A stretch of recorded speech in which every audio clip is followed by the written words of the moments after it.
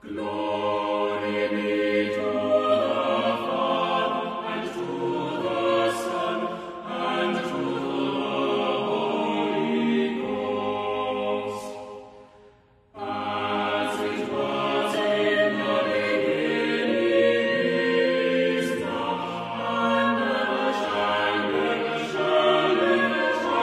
without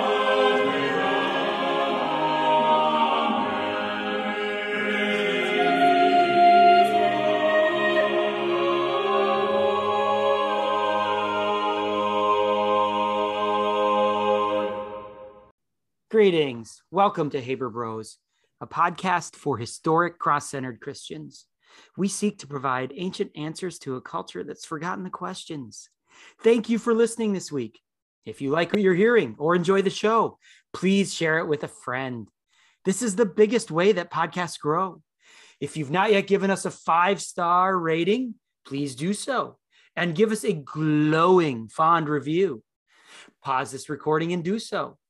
I'm Kirk Haberman, a church musician, and this is my brother, Chris, an Anglican priest. Chris, how are you? I'm great, Kirk. See, I flipped it there. You did. Mm-hmm. Yeah, I'm great. Somewhere a listener just drove off the road. Yeah, I mean, we get formulaic, and then we flip the formula on you. Are you familiar with the cartoon Phineas and Ferb? Have we talked about this? I've walked through the room when it has been on the television. Oh, well, it's one of the best cartoons out there. It's great. And like Ricky Bobby when forced to listen to jazz, I've said, get that out of my head. It's what makes it great is that it is formulaic. Every episode is exactly the same. I believe. I could be wrong. I haven't actually watched many of the episodes, but if I were to sit down and watch it, I would thoroughly enjoy the show. The formula is this, that it's their summer vacation and Phineas and Ferb get into trouble, and their sister, Candace, tries to bust them. And so that's the A plot. So they, I don't know, build a skyscraper up to the moon or something. The engineering feats beyond anything you could fathom. And Candace tries to say, Mom, Phineas and Ferb are building a skyscraper to the moon. And that's plot A. She never busts them, always tries to. The B plot is that their pet platypus, Perry the platypus, and I've recently learned how to say Perry in Spanish, Kirk. Oh, Perry? No, I mean, no, did I say Perry or I learned how to say platypus because we watched a few episodes in Spanish. Okay. Because curiously, they don't have Spanish subtitles. You can get Phineas and Ferb in just about any language, but the subtitles are only in English on Disney Plus. Maybe one other language, but not Spanish. So we listen to it sometimes in Spanish and then have English subtitles. So Perry the platypus is Perry el ornitorrinco is how you say platypus in Spanish. That's quite a mouthful, isn't it? Ornitorrinco. So is that like ornate? Is that a like, Latin, like does that have a Latin root? Yeah. Ornate being. I don't know the literal... It is ornate. It's got a lot going on. Lots going on. Got a duck bill. It lays eggs. So Perry the platypus their pet platypus is a secret agent who always heads off with Professor Doofenshmirtz, who's evil and always trying to take over the tri-state area. Bless you. He's trying to take over this tri-state area. How do you say his name? Doofenshmirtz. What 3 states? That's not clear to me. But that's what's funny. He's Ohio, never trying to take over West Virginia. He's not trying to take over the world. Okay. He's trying to take over the tri-state area. That's part of the joke. So he's modest. And yes, he's modest plans. Modest supervillain. Here the platypus shows up and immediately gets captured, like tied up, the cage, and the professor explains his evil plan, and then Perry thwarts it, and Mom returns just in time for Candace to not, just too late, so Candace doesn't bust up. But the point of that is that formulas can be great. So Kirk, what's the formula for success in the Shire this week? before I get to the formula for success, you reminded me of 2 months ago, the vestry meeting. We were reviewing a document kind of about our parish profile. And twice we referred to the Tri-County area. And like one of our more venerable members of the vestry was like, time out. Okay, like I got to be the one to ask the dumb question. What are the 3 counties that we're ministering to? So Beaver, yeah. Butler, Yeah. Allegheny. Yeah. Okay. But like it wasn't evident to, like it was never stated. Sure. It was just kind of The Tri-County area. Yeah. What is the formula for success in the Shire? Well. This was the. I mean, you've got 4 kids at 3 different schools. What's the formula? And you teach at a 4th different school. That is true. What's the formula for success? That is true. Well, I do have a strange story. So I haven't mastered success yet, but I have had some curious adventures this week. So this autumn has been my inaugural season as a head baseball coach. I've previously only ridden coattails. Being an assistant is great because you get to say things like a good eye and good hustle, and get to give high fives, and that's it's great. And you get to be in the dugout. But head coach, you get to go to the bullpen and signal for the lefty. Oh my gosh, my wife has mocked all my signals. Not mocked. No, she loves them. She's like, I don't know what those things are, but man, you look amazing out there. I'm like, the point is for the hitters and the runners to know what to do. But so anyway, this was our last week, and before we wrapped up yesterday. Today is a Thursday, so we had games on Monday and Wednesday. And our second to last game on Monday, I had reached the entire weekend had elapsed without me using any of our baseball equipment, my glove, the bucket of balls, all that stuff. So I reached into the bucket of balls as I was about to begin pitching batting practice in the batting cage next to our field, to our team. And I saw this odd thing on it's a strange thing brushed my arm. And I saw this odd fuzzy thing on my baseball gloves. And I looked at it. I'm like, what is that? And I kind of like flicked at it and it was stuck to it. I'm like, that's a caterpillar. That's a weird hairy caterpillar. Like it wasn't long. So it wasn't a piece of pumpkin pie. It was not a piece of pumpkin pie. Oddly, not even pumpkin color. I could tell it was like gray and furry. And so I had to wrench it off kind of, and it was definitely alive. It was a caterpillar. All right. So fast forward 10 minutes, and suddenly I look down at my arm. Here's time for show and tell. And my arm itches and is red tremendously. I'm like, what? And I didn't know it. I didn't have any salve on it. I rubbed it. And then it was inflamed that night. I'm like, what did I do? Did I mow the lawn? Is it poison ivy? And I'm like, wait a minute. So I Googled poisonous caterpillar rash. Do you know that this is a thing? I've been in tremendous discomfort all week on my arm because a caterpillar, guess what? Some caterpillars, that fur isn't fur. They're tiny quills with poison on the end of them. I was poisoned by a caterpillar this week. That's what happened in my week. So, wow. Yeah. You're right. That is kind of the opposite of success. Right. That's just bad luck. Yeah. I mean, you know what Jesus said, though? He said, many who are first will be last, and the last first. So I feel like there's some connection there. And we lost our last game, too. Shall we look at the gospel? Let's.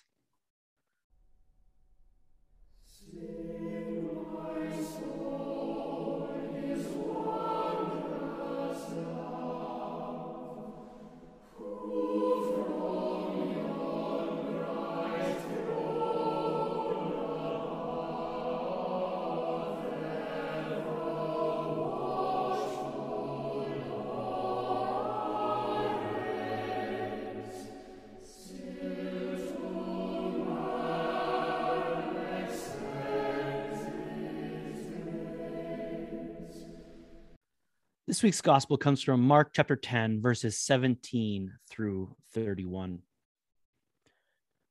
As he was setting out on his journey, a man ran up and knelt before him and asked him, "Good teacher, What must I do to inherit eternal life?"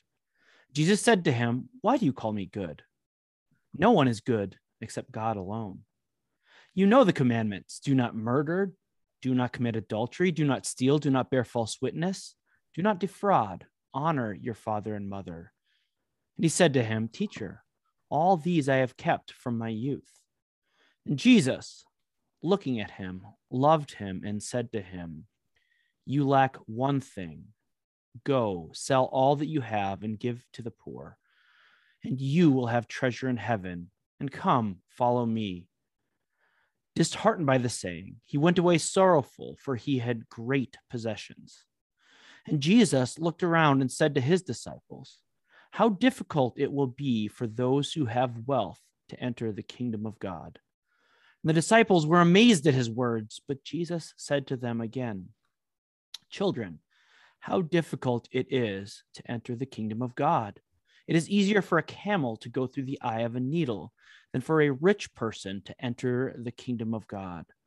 And they were exceedingly astonished and said to him, "Then who can be saved?" Jesus looked at them and said, "With man it is impossible, but not with God.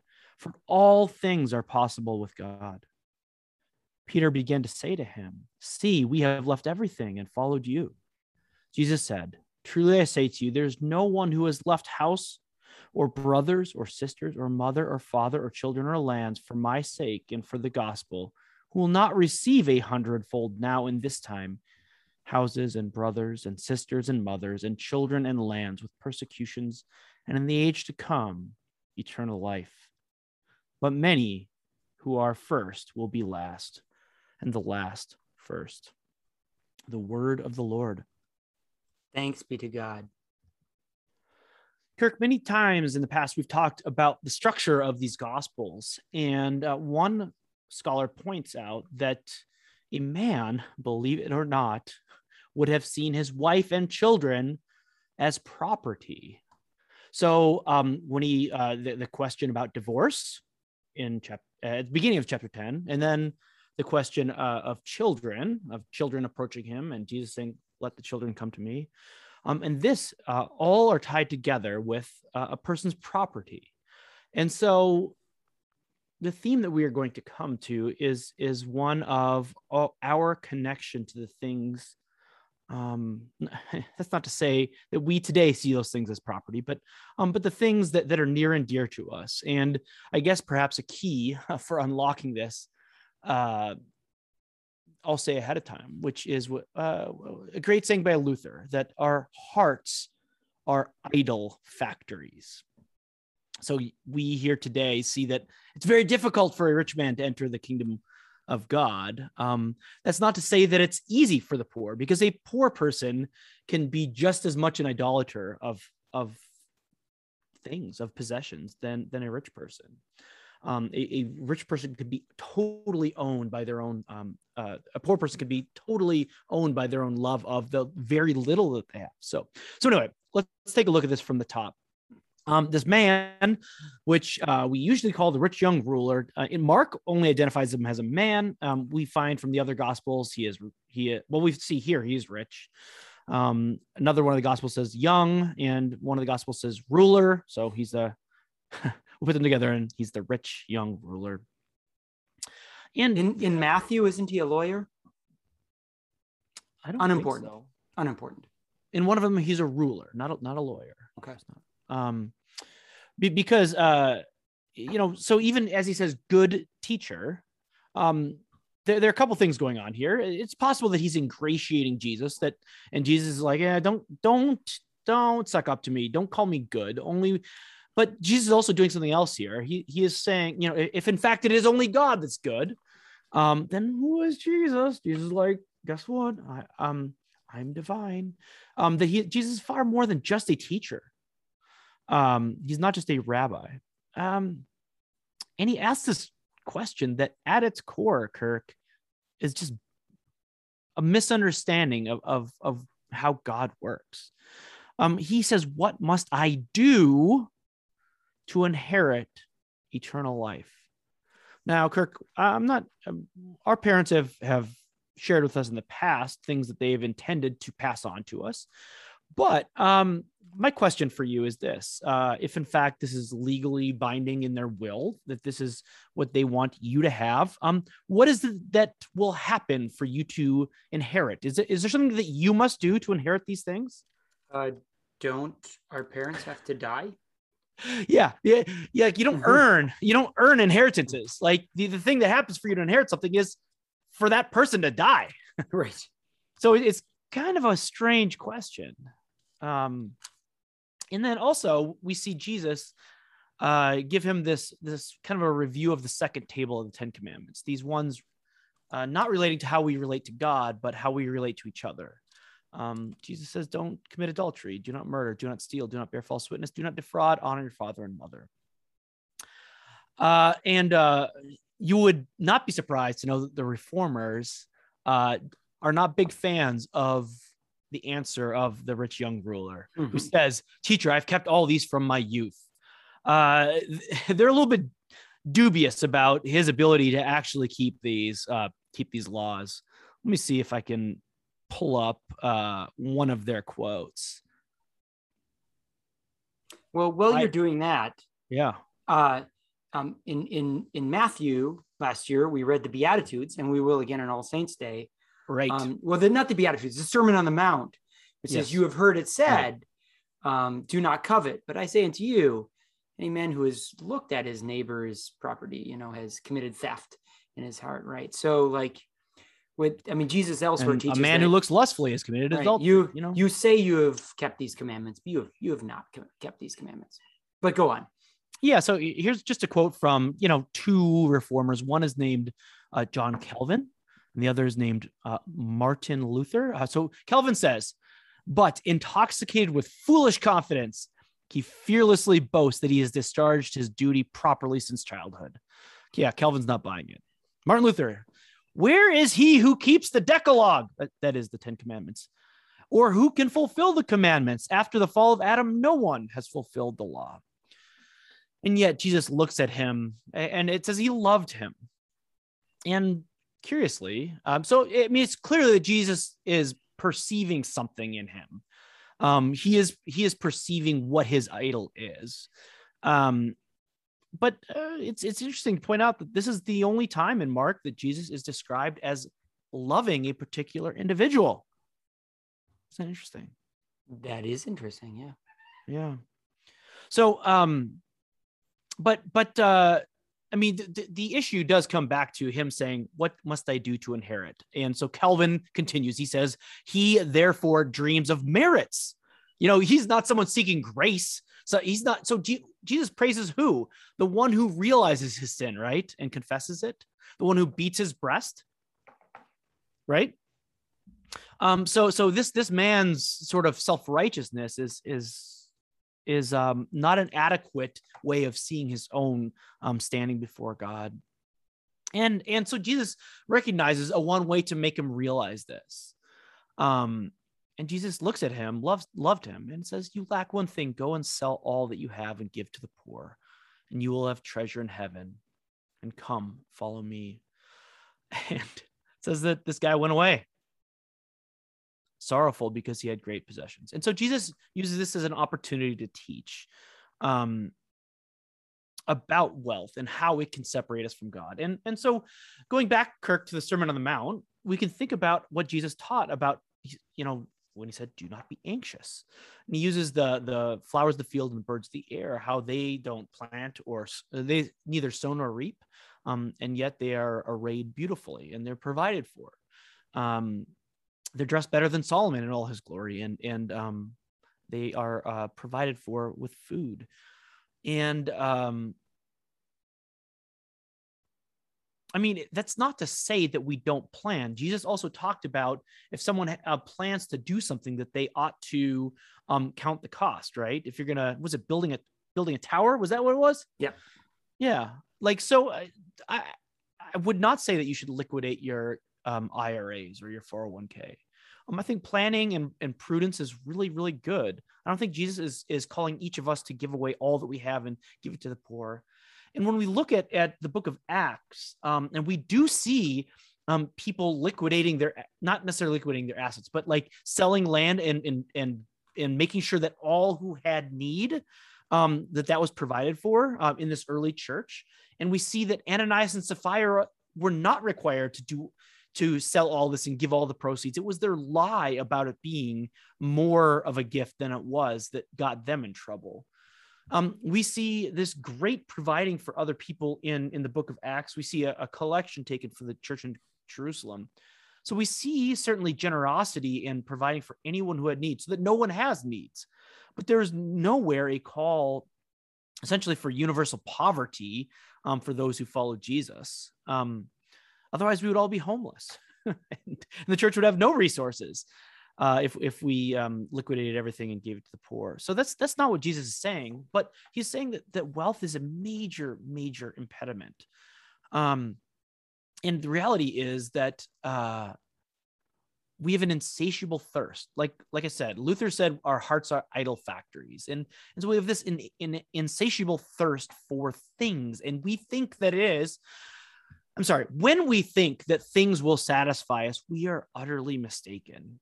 And I believe I've said this before on the podcast, that every person thinks they would be content if they had 10% more.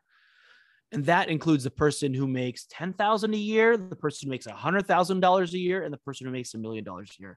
Everyone. I don't mean everyone thinks they would be content. Everyone who is discontented at what they have thinks that just a little bit more would be enough. And the reality is that if in fact you are not content with what you have, you will never, ever, ever be content, no matter how much it is that you have.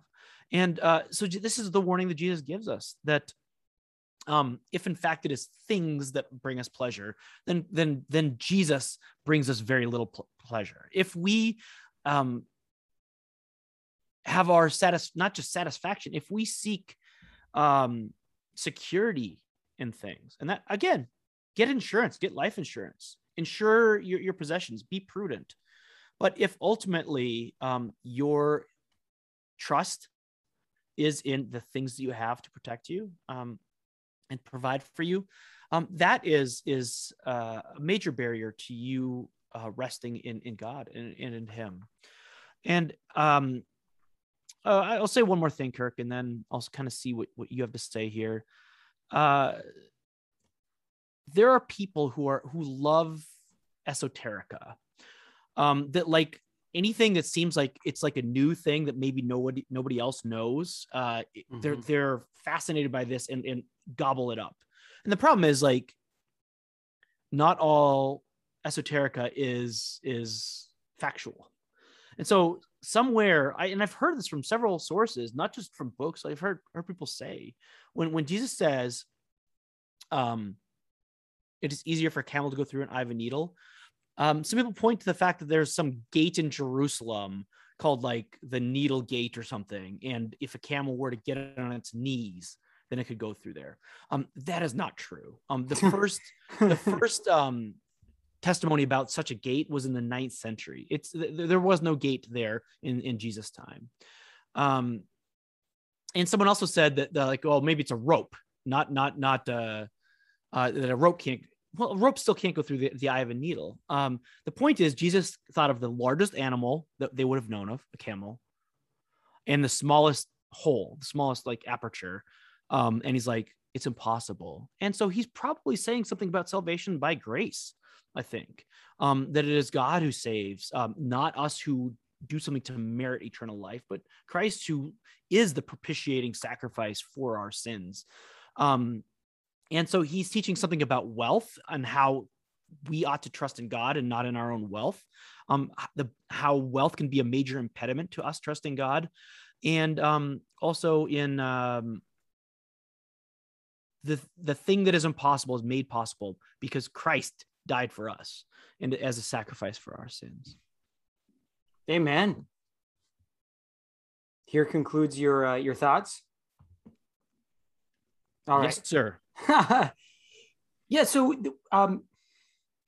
I was eager to hear what you had to say because I imagine that you and I have our reaction to this passage is they're probably concentric circles. But yet I was pleased that they weren't too concentric. You had a lot of different thoughts. So To me, I remember I actually wrote I wrote a little mini essay. So for the benefit of myself, like it didn't get published anywhere, in 2005, 2006, explaining to myself why I was still a Protestant. That's an interesting thing. Like why I think there was, this was when kind of in the mid 2000s, the Episcopal Church was kind of undergoing an upheaval, trying to get a sense for what it was going to be. Was it going to be a historic Reformed Catholic church body or just another liberal Protestant denomination? And so I remember one of the clarifying, I kind of wrote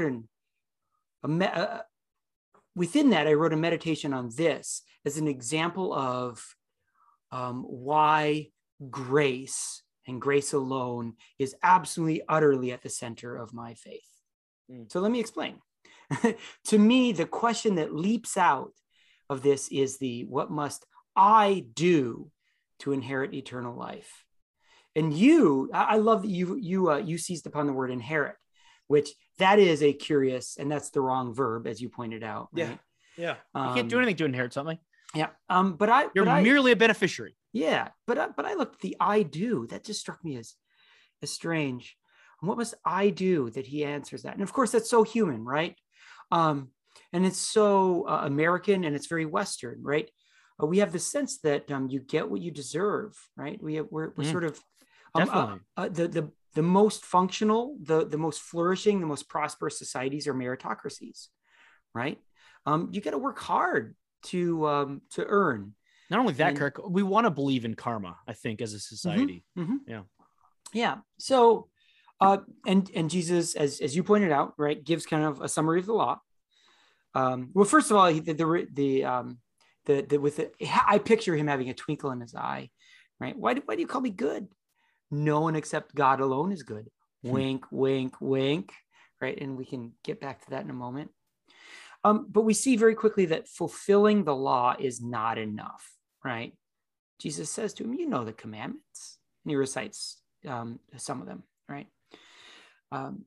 And the guy responds, yeah, well, I do, teacher. And I have striven to keep these. Strove, something, tried to keep these. And you pointed out, Jesus looks at him and loves him. And it's interesting, fulfilling the law is not enough in the kingdom of God. That is not enough to win eternal life. And Jesus gives a picture of what it is. And it's, well, you got to sell everything, give to the poor, sell it all, right? So you must wholly empty yourself. You must pour out yourself for others. The logical reaction that the disciples have is, well, who can do that? Well, and Jesus says, yeah, you're right. You're right. Who can do that? For man, it is impossible. Yeah. Right. And here we have to, immediately we should be called back to Jesus with the twinkle in his eye saying, why do you call me good? Only no one is good except God alone. Right. So with man, it is impossible. Well, who does that leave? Who can inherit eternal life? Only God. Right? Only God can inherit eternal life, right? And this brings us ultimately to the doctrine of sola gratia, right? Grace alone. The only one, again, the question, what must I do? The only one doing the inheriting of eternal life is the Son of God, right? But we are the beneficiaries. And this is in theology what is called the great exchange. We carry to God nothing but our sins, and he carries to us the benefits won on the cross, that is eternal life, and we exchange it. He takes our sins and we take his righteousness, his grace, his ransom for all. This is caused many to fall to their knees in conversion when they realize the full magnitude of our sinfulness and the full magnitude of what God has done for us.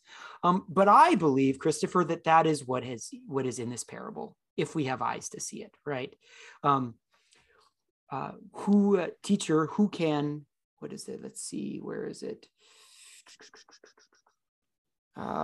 Teacher, let's see. Disheartened, he went away.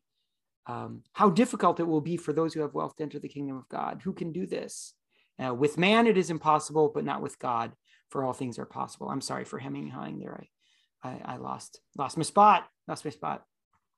And so I think there have probably been a lot of bad sermons preached on this that essentially say that's not actually, like, the plain meaning of that isn't actually what Jesus means. But if we read it like a child, as Father Ben Jeffries recommended several weeks ago, the plain meaning is clear, right? It is only with God that we can inherit eternal life, right? It is only God's inheritance of eternal life that can be ours. The benefits of his passion, death, and salvation on the cross. So we're led back to, Christopher, one of our great theme on this podcast, right? The way of the cross, Yeah. right? The way up is down. Unless you give up everything, right? House, brothers, sisters, mother, father, children, for my sake and for the gospel, you will not receive eternal life, right? Many who are first will be last, and the last will be first. The way up is down.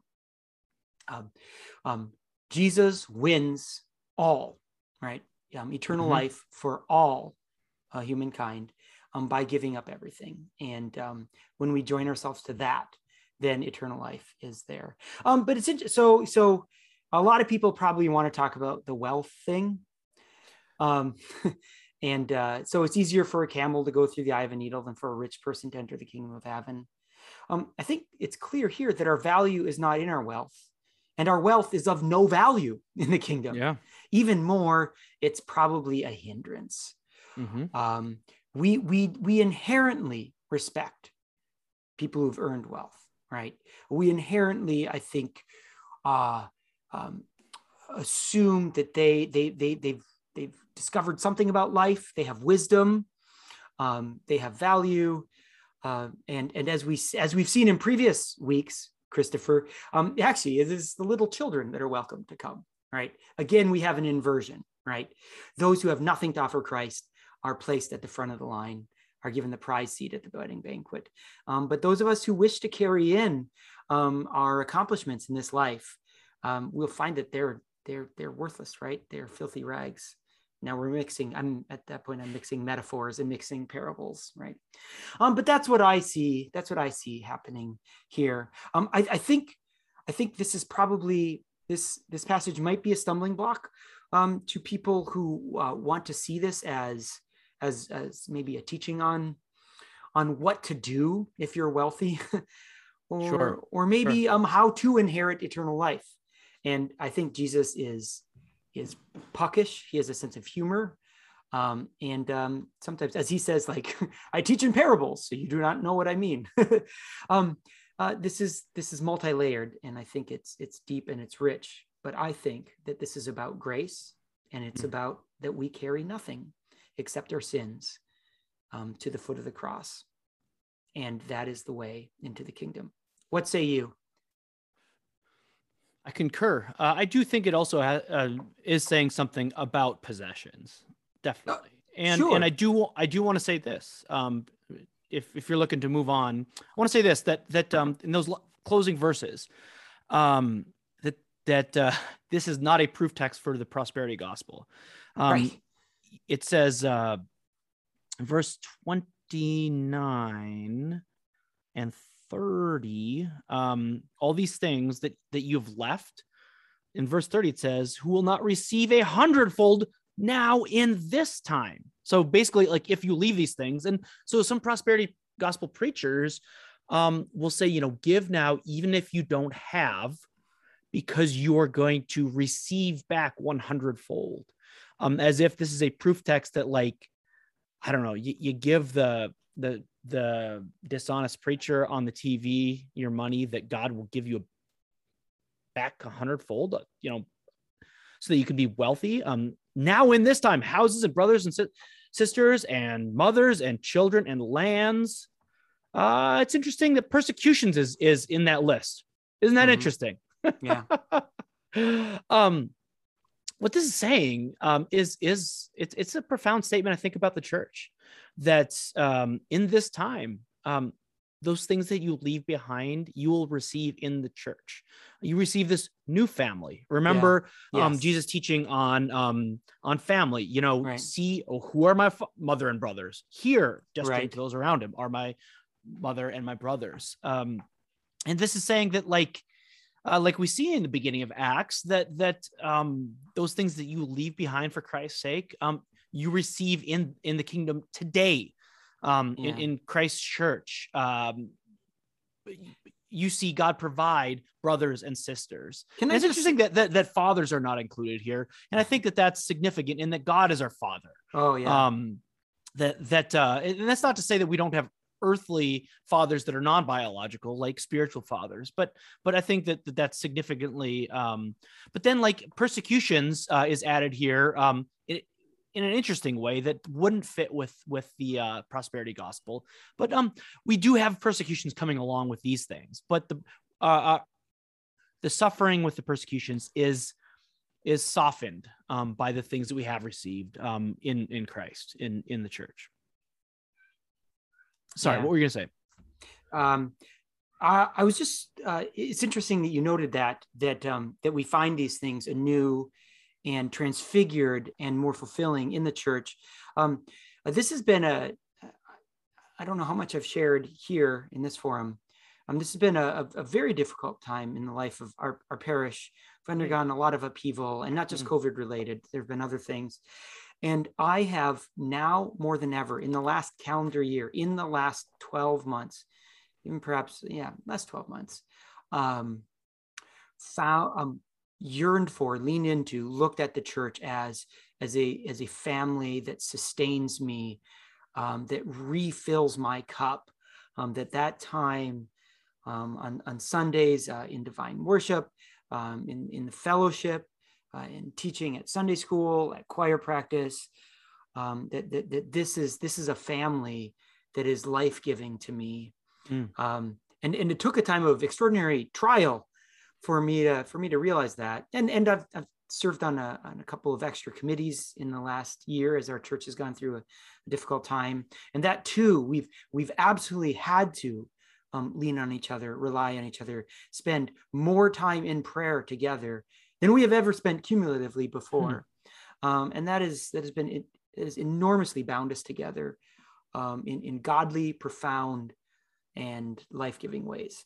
So I think that's Christopher, thank you for bringing it up. I hadn't noticed that. I'd been kind of blind to that last verse, but I agree.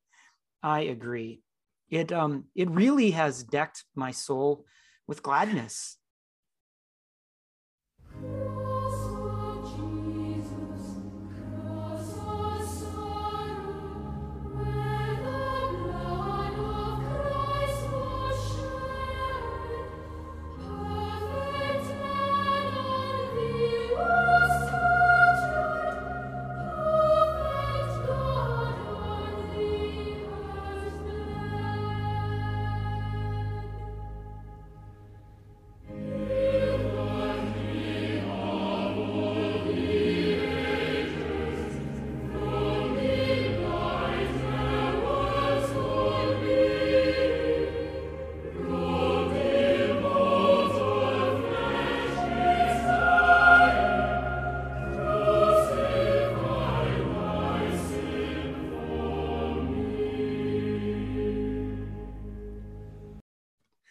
For our theology segment today, we would like to look at a hymn that if you are Anglican or Lutheran, you probably know and love.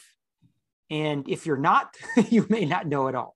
And so we would like to take this opportunity to spend some time talking about it and teach it to you. And maybe you'll look at it, look at the poem, listen to the hymn, and maybe be as struck by it as we are. And it does have a humorous title in modern English. The name of the hymn is "Deck Thyself, My Soul, with Gladness." This is a translation by Catherine Winkworth of an older text, a 17th century text by author Johann Frank. And actually, next to Johann Gerhardt, was the most significant 17th century Lutheran poet and hymn writer. Of his day, he wrote something like 110 hymns, many of which were set to music by his good friend Johann Kruger. And even if you don't recognize that name, Johann Kruger, you actually probably know know a lot of his music. I won't go down that path. Anyhow, but a word about Catherine Winkworth, because I keep running into her. The more and more I dig into hymnals, the more and more I keep running into her.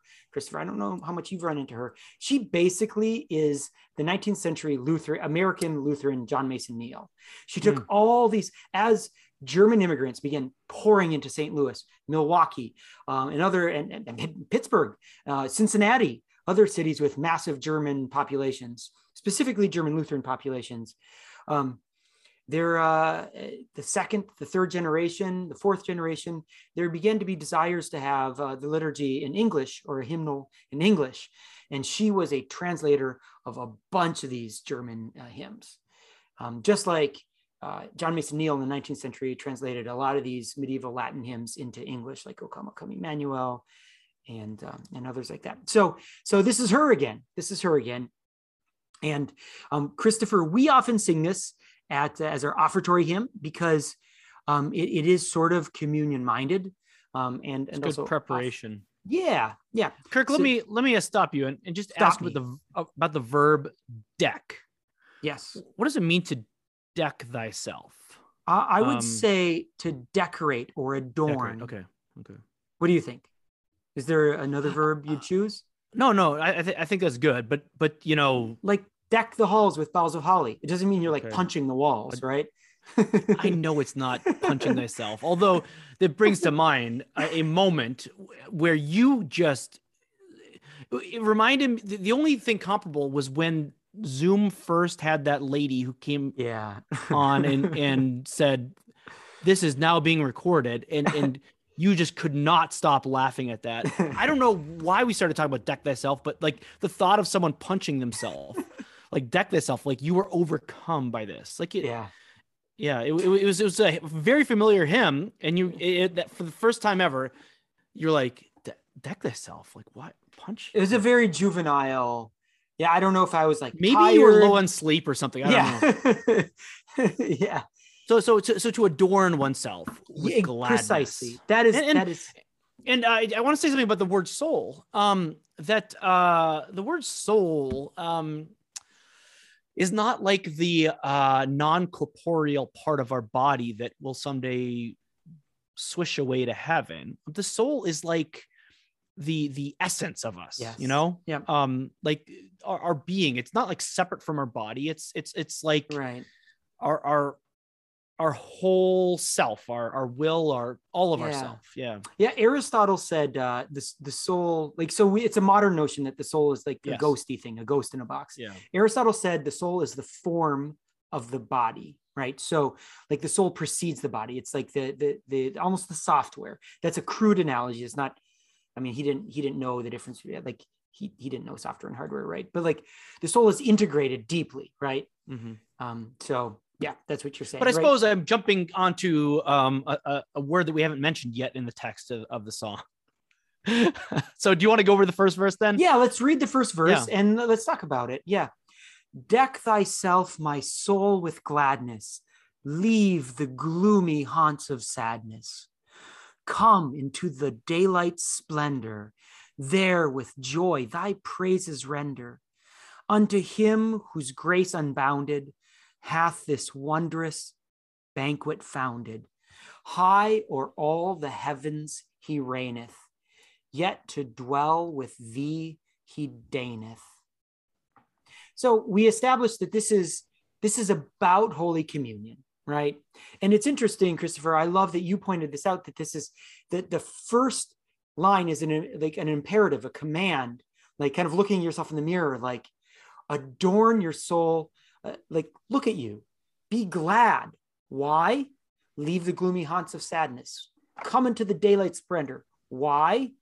Because we are going to enter with joy and praises to him whose boundless grace has laid before us a banquet feast.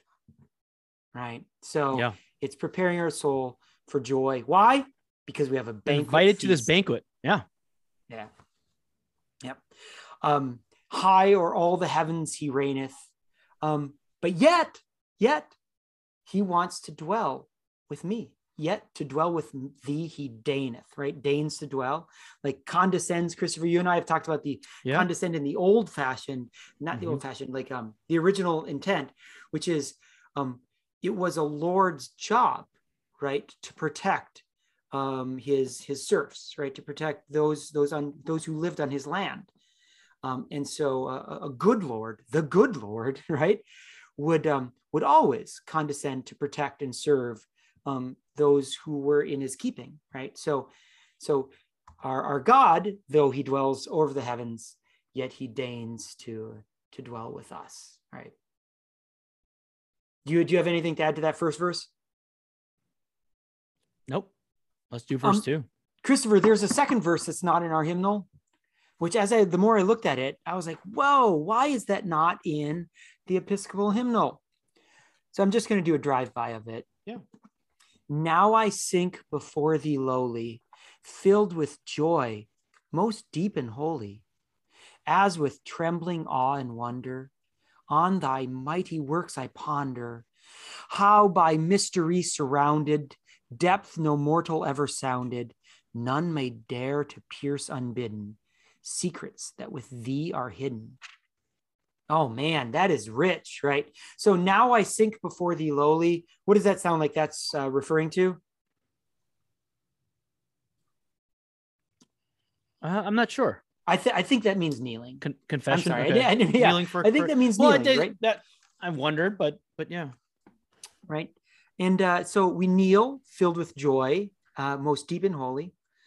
And here's that word that has kind of been abused, right, Christopher? Because by my generation, by Gen X, everything was awesome, right?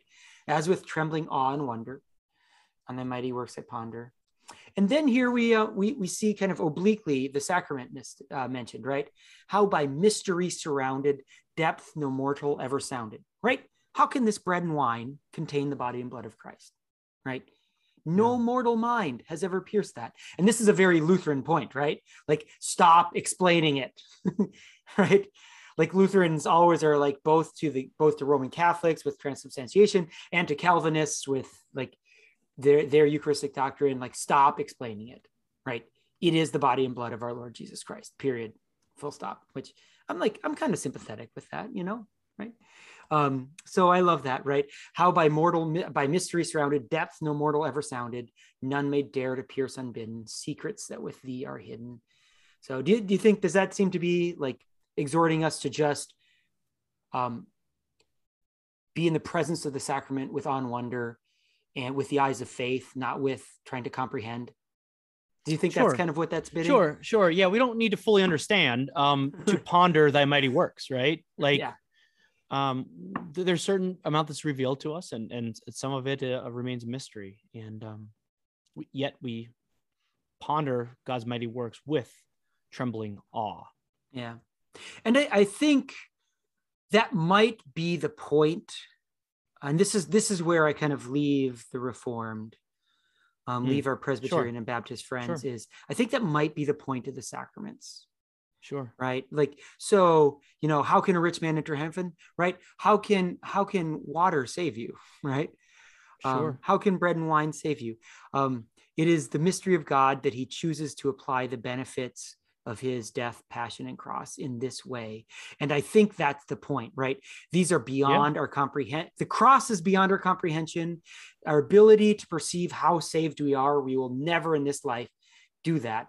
And so the means by which those benefits are conveyed to us would be confounding to our mortal minds as well.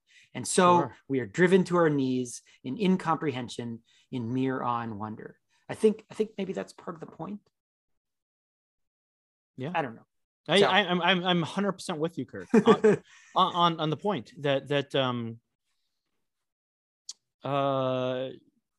would part from people who would be purely memorialist, but also the Reformed to have systematized everything and explained everything Right. neatly and tried to systematize away all mystery. Right. Right. Yeah. Yeah. Next verse. And Christopher, now we're back in our hymnal, right? Yes.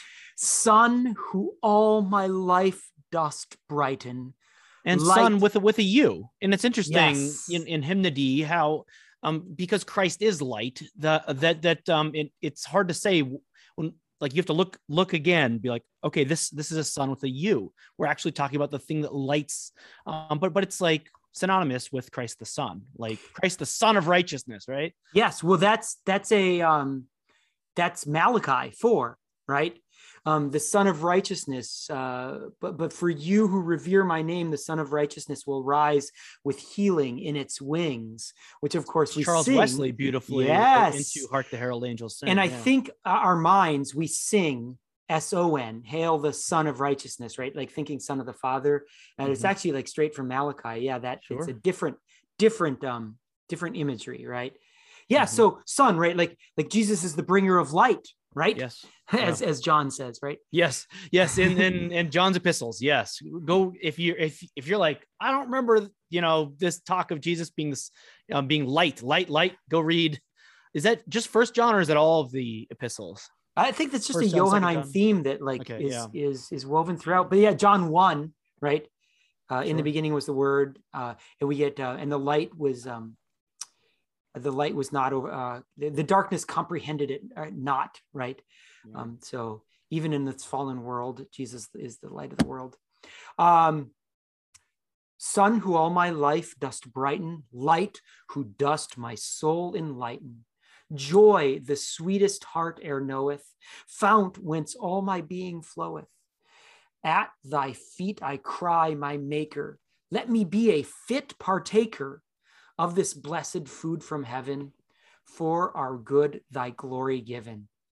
Oh my gosh, Christopher, that's so rich and thick with so much meaning, right? So you initially pointed out, right, like that here we're singing to Jesus, recognizing that he is our light, right? Mhm. Who any source of brightness or any brightness in our life, it comes from him, right? Mm-hmm. Then we have joy. He is our joy, the sweetest heart, the sweetest joy we've ever known. And then I often call God the fount of our being, like the source of our being. We instinctively wish to return to the source of our being. And here he's called sun, then light, then joy, then fount. Fount whence all my being floweth, right? Your very existence, you flow from Jesus, the fount of your being. And then halfway through the verse, we have a pivot.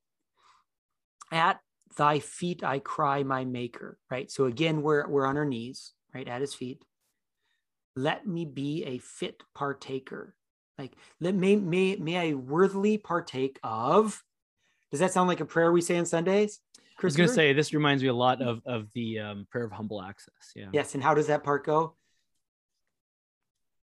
I don't mean to put you on the spot. I'm sorry. Go ahead. Let me be a fit you partaker. Go. Most worthily feed on your his most precious body and blood, and our souls washed in his most precious blood, right? Like that we may worthily feed, right? Let me be a fit partaker. I mean, we acknowledge we are not worthy so much as gather up the crumbs in your table, but you are the same Lord whose character is always to have mercy. Grant us, therefore, gracious Lord, so to eat the flesh of your dear Son, Jesus Christ, and drink his blood, that we may be cleansed. It's just it's not necessarily familiar language, but it's the theme of through Christ's cleansing, being fit to partake. Yes. Yep. Though we are not by our own merits. Yeah. For our good, thy glory given. And then lastly, verse 4, or the third verse in our hymnal. Jesus, bread of life, I pray thee. Let me gladly here obey thee. Never to my hurt invited. Be thy love with love requited. From this banquet let me measure, Lord, how vast and deep its treasure. Through the gifts thou here dost give me, as thy guest in heaven receive me. And Christopher, I feel as if I've monopolized this conversation. I have thoughts on this verse. Before I launch into it, would you do you have thoughts on this verse? I'll let you weigh in first. Okay, all right. Yeah, go ahead. So first of all, we've mentioned that John 6, there are some of our Protestant brethren argue that this is not a Eucharistic text. And here, if you sing this, you're acknowledging, right, that the bread of life discourse is Eucharistic, right? We are on our knees, about to partake of the sacrament, and we are calling Jesus the bread of life, right? So, Jesus, bread of life, I pray thee, let me gladly here obey thee. Martin Luther, in his smaller catechism, asks, what is the fruit of the sacrament of the altar? And he says that the fruit of the sacrament of the altar is love, And those people that we love in our life, we are more ready to obey when they ask us, when they have requests of us, when they make demands upon us, right? So if we love our Lord, and if he is our Lord, let me gladly here obey thee. And then for the sake of rhyme, Christopher, we have some more difficult lines here, right? Never to my hurt invited, meaning like, Lord, never be involved in me injuring others, right?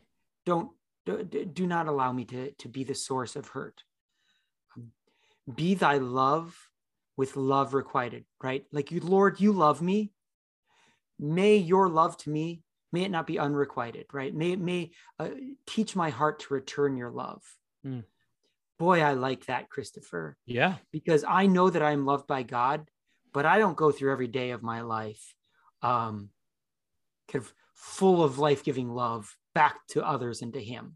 Sure. Right? So I love this prayer. Like, Lord, make my heart so that it loves you back. And then we have, I think, a profound line. From this banquet, let me measure, Lord, how vast and deep its treasure. There is something about not going through the motions. There's something about what's the word, mimetic or anamnesis, right? The idea that as we recreate the Last Supper, we have a more deep remembrance, right? Rather than simply occasionally reading of the Last Supper, when we reenact it, its truths are more deeply embedded in our souls, right? So, because from this banquet, let me measure how vast and deep its treasure, right? There's something when we weekly come to the Lord's table, I think its truths are more powerfully engraven in our hearts. Does that seem right? I think that's Sure. what they're getting at here. I mean, that's what it means to be a liturgical people, is that we are formed by the work of the people, the work that we do, the things that we do with our bodies. Yeah. And then the last line, as thy guest in heaven, receive me. It's interesting, Christopher, our word Holy Communion. So there's a horizontal communion. We are bound together as one body, one Lord, one faith, one water, one body. We are one people because we partake of one cup. There's a horizontal communion, but there's also a vertical communion. We feed upon our Lord, right? Martin Luther said, it is like a wolf ate a lamb. And then the lamb burst the wolf wide open, and the wolf became a lamb as well. When we feed on the lamb, we will too become a spotless lamb because we have fed on the lamb, right? And through these gifts, thou here dost give me, as thy guest in heaven receive me. We are united. We commune with him. We are united with him.